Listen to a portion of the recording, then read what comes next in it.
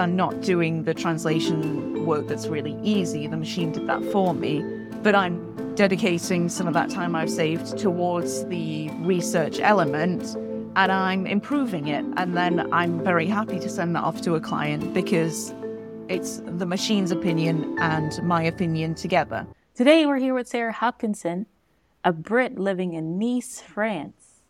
So finally I have someone in the same time zone as me. Makes a difference, right? Yeah, no crazy hours. But Sarah, thank you so much for your time. This is going to be a really interesting one because you grew up as a clever hybrid with French and English. So let's jump in right there. Why did you decide to take it a step further? Some people, they go somewhere on holiday or on vacation and they're like, yeah, I can speak this language, but it's just a visiting thing. Why did you decide to move there? I started studying French in high school, so I started when I was about 11. But before that, I knew a little bit from traveling to France and from speaking a bit of French with some of my family. My granddad was very passionate about languages in general and French in particular. And I decided that I was going to carry on and study French at university for my bachelor's degree, partly because I thought it would be useful and partly because I thought I've put a lot of effort into this and I think I'm quite good at it. So I studied French also at university. And actually my first year was a bit of a shock. I realized I wasn't as good as I thought I was, but that motivated me to carry on going. As part of my degree, I was a language assistant teaching English in a French high school.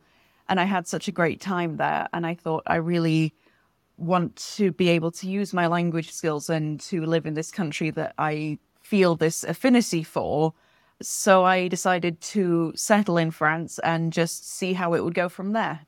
Okay, that sounds like a very long-term goal. I know I had that same experience where I grew up speaking Spanish, but then studied at the high school level, and you're like, I don't know the difference between those two tenses. Yes. I have the accent, but I don't know it. I don't understand this grammar stuff. Yeah, it turns out that grammatical rules actually do matter. You can't just breeze through them and think, oh, I'll come back to that later. Yeah, it's just the timing is the important part. But let's take a step back with your degree here. Of course, you studied French and then also linguistics. Yeah. So people hear linguistics and they just kind of freeze. They're like, oh no. So what is linguistics actually? What does that mean? It's the study of everything that makes up a language. So it's actually a very broad subject that covers grammar, that covers words, word origins, how words are made, how you pronounce words, how you learn languages as a baby, how you store language in your mind. So there are a lot of different directions that you can take a degree in linguistics, but linguistics doesn't teach you languages. It kind of teaches you the art and science around languages. For people that don't know, they assume that you're signing up to some kind of crazy intensive program where you're studying 10 different languages in a day, and it's definitely not that.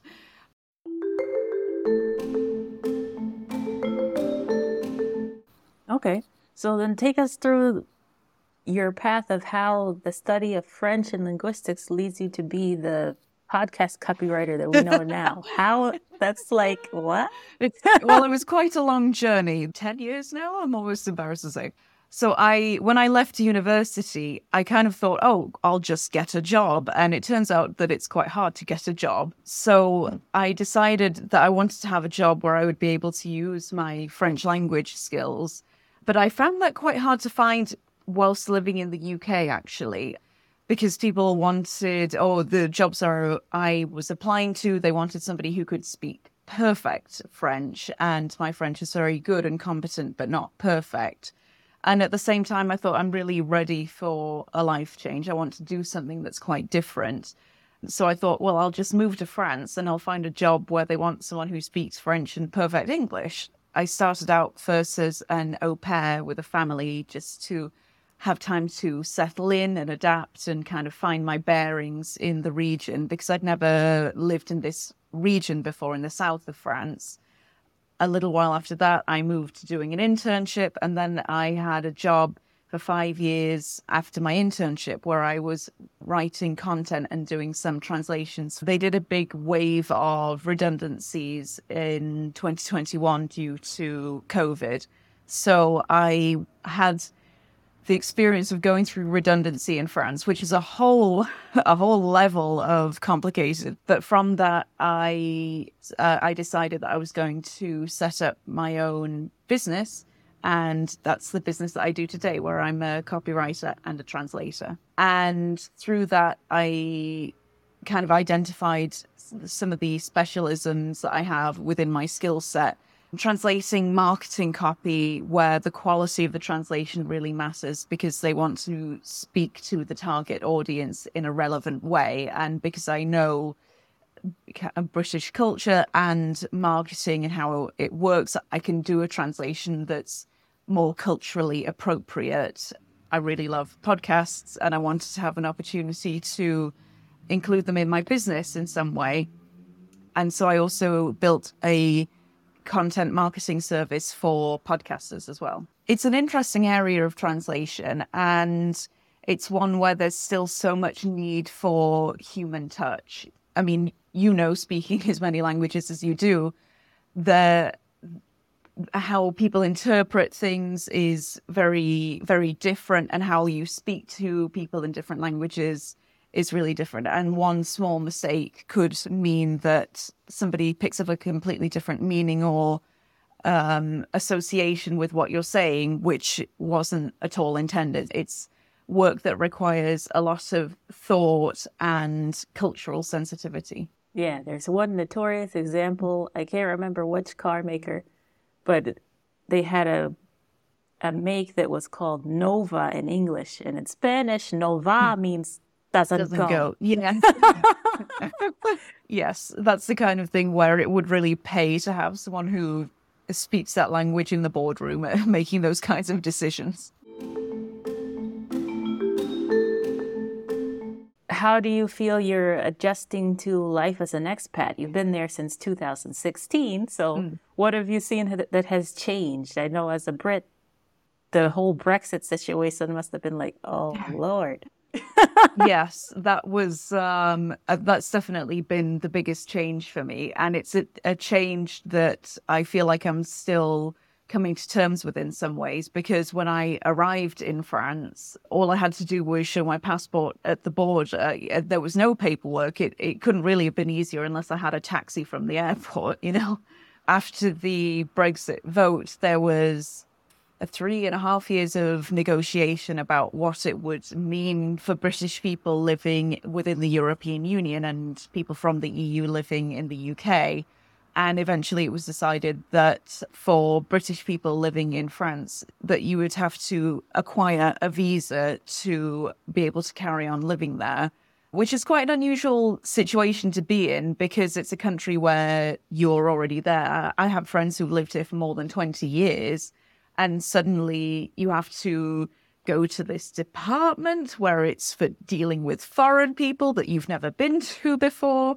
And you have to kind of explain your life to them and why you should be able to still carry on living that life. I mean, I don't want to say it's without historical precedent, because I'm sure other groups of people have been through this kind of experience before in different circumstances. But it is quite hard to get people to comply with laws that they've never had to comply with before, particularly with immigration. Normally, all of your immigration paperwork is front-loaded before you get there or as you arrive, not when you've been there for several years.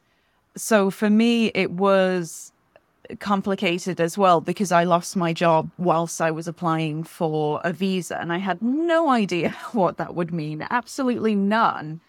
They made it as easy as it could be, and it was still hard. And so I think, oh my God, people who have to do this when they are, refugees or something, I can't even begin to think how hard it would be. And also you're dealing with somebody who just doesn't really care about you that much. It means so much to you, but to them, you're just a case number. And you think, well, this is my life. This is this is everything I've been working towards. I really need this to go well, because if it doesn't, I have no alternative. So it was a lot of pressure. Hours of queuing, stood outside, clutching your little paperwork, just thinking, oh, I really hope this goes well. I really hope this goes well. I actually had multiple appointments because I tried to get a residency card first. When I went to pick up my residency card, this was before Brexit, they just told me that I didn't exist in the system. And I was thinking, but I do. I'm here right now. And it turned out that there was just a small glitch in the paperwork. But the lady who I was talking to, she'd already said no to me. She just said, no, not my problem, not my issue. And she turned away, and I had to really sort of plant my feet in the ground and say, we need to look again, because I can tell you all of this information. I can show you that I exist.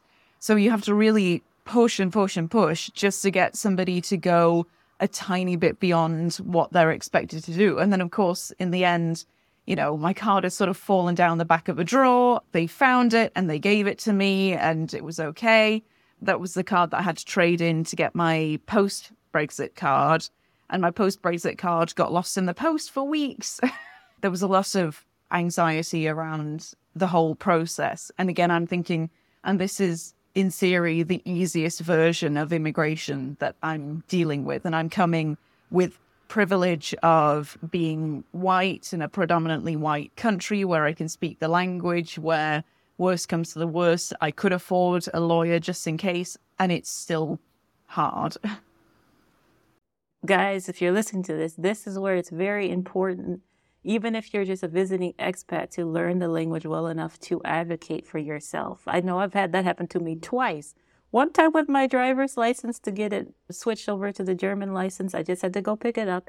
And the lady said, no, you have to wait in line. I'm like, your colleague told me I just need to come to the door, tell you who I am, and pick it up. 2 minutes. And it was just like a back and forth with this lady for 5 minutes. And thankfully someone else heard. And they're like, okay, hold on a second. Please come here. Sit down. Here's your license. All right. Thank you. Have a nice day.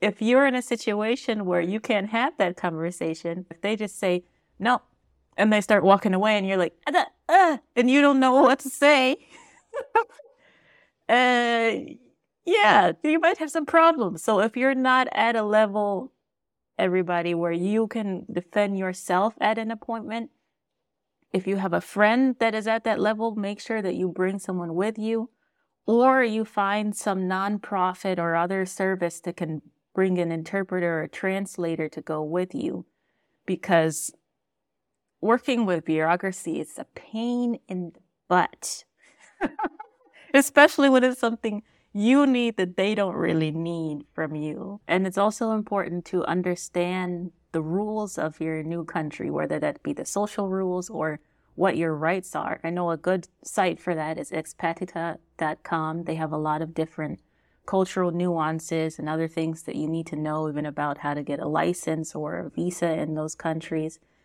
That's helped me a lot, because if you ask your friends that are from there, they've grown up with that and they don't realize that there's a difference, or they don't really know how to explain it. They're like, you just go to this place and do this thing. And I'm like, you need to back up like 10 steps. I don't know what you're talking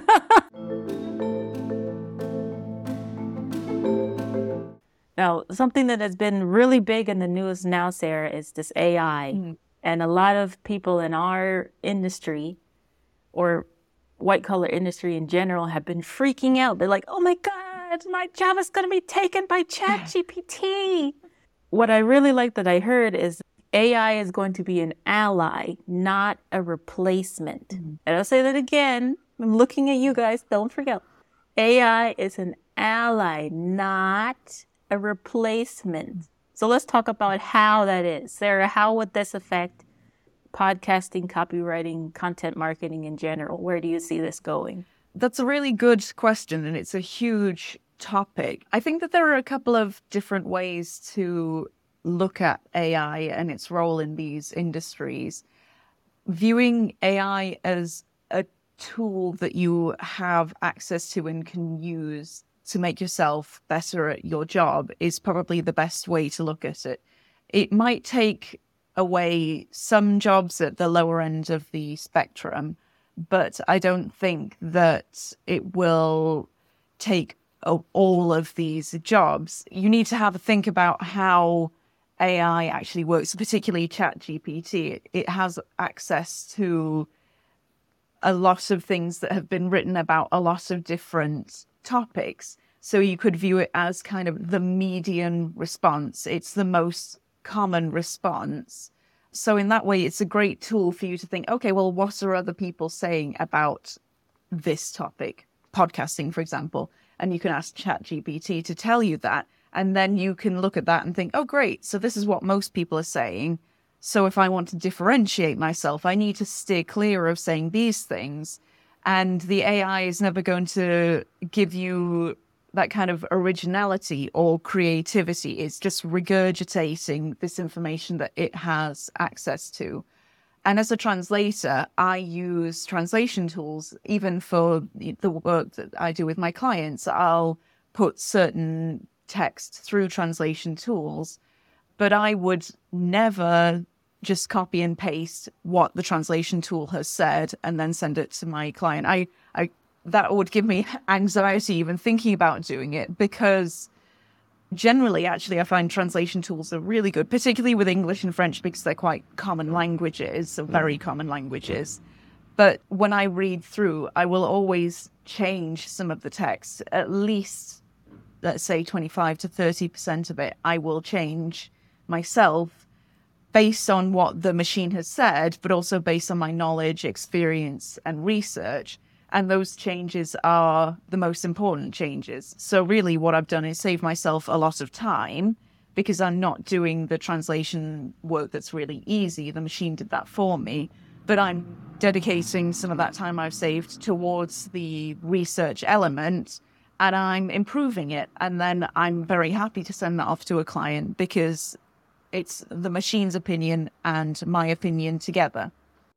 Yeah, that's a very good practical way of explaining it. On my end, I use it mostly to create a transcript for the videos that I'm making, and that helps me with my editing process and the copy that we create with that. But I think this is actually going to be a blessing in disguise for a lot of us creatives, because with so much internet in our lives, I think sometimes we get like decision fatigue, and then you have to remember how to do something, like different processes that you only use it once every couple months. So this, as you are saying, will free up our brains to refine what pops out of the AI and just reach another level. Yes, exactly. I think refining is a really good way of viewing it. You need to get familiar with using these tools and then build them into your processes bit by bit. And that might look different for different people according to what kind of a creator you are. But it can save you a lot of brain effort. As I said, it can be useful for just that kind of preliminary research where you think, well, what's everyone else saying about this? How can I be a little bit different, or how can I add a twist to what the machine is giving me? And I've seen some really good examples of people who compare, for example, marketing slogans of what ChatGPT has said versus the line that the company ended up going with. And you can see that those ones are more creative, more unexpected, more funny. Maybe there's payoff in the sentence as you go down because it's a play on a common expression or some kind of pun, whereas the chat GPT might just say, oh, try our fresh new product, but it's not very interesting compared to something that I came up with myself. AI can pretty much get the job done, so to speak, but when you add that human element, that is what resonates. It's kind of like, yeah, you could live on just vitamins, you could. But wouldn't you rather cook something that is made just the way you like it and enjoy it? And maybe it doesn't have the same nutritional value, but it's a much more memorable experience. So just think about it that way. You could live on vitamins. You could do it, but why would you want to do that to yourself? Exactly. If you're scared of using AI, don't be. You'll be losing out if you don't do it. But also don't rely on it 100%, because then you're going to lose your individuality as a creator and everything that makes you unique. ChatGPT couldn't tell you your life story. You could give it the basic facts and it might inject a little bit of emotion, like, oh, I felt sad when I moved away from my family. But it's not going to give you the lived experience that you had, that you can express in your unique way to an audience that you know. It's anyone's guess, really, where it's going to go, except that there's just going to be more and more of it. I think that we'll see the changes accelerate over time as changes build upon changes. It's here. Well, we're part of this journey now, and we can choose to follow along with it. So it's good to stay nimble. You will see people perhaps getting a bit more comfortable with being experts in different things rather than just having kind of general knowledge or general skills. Those ones are the ones that are going to be replaced. But, there's a difference between crunching numbers and then being able to interpret the data and say, okay, so this means that our next step should be. So that's when you get really into that kind of strategy side. So maybe you should think about yourself not just as a content creator, but also a content strategist who's making informed decisions about what to do next. Very great points. Now, Sarah, if we want to hear more of your insights or to work with you, where can we find you online? Well, I'd love to work with anyone, particularly if you have a podcast and you want to talk about remarketing your podcast content. You can contact me on my website, which is copyhop.co. And I'm also on LinkedIn under my name, Sarah Hopkinson. I work with podcasters who create kind of educational content, particularly people who have a small business and they use their podcast to advertise that business. Anything in those fields, or I also work with copywriters as well. And I help you to look at the podcast content you already have and to remarket it into something new and fresh and different. Well, thank you so much, everyone, for listening to this all the way to the end. I hope you're a little bit less afraid of AI now. And hearing Sarah's story, just know that there are different seasons of your life. You're not really sure where something is going. Just ride the wave and see where you end up. This is Gabby V for Clever Hybrids, and we'll see you in the next one.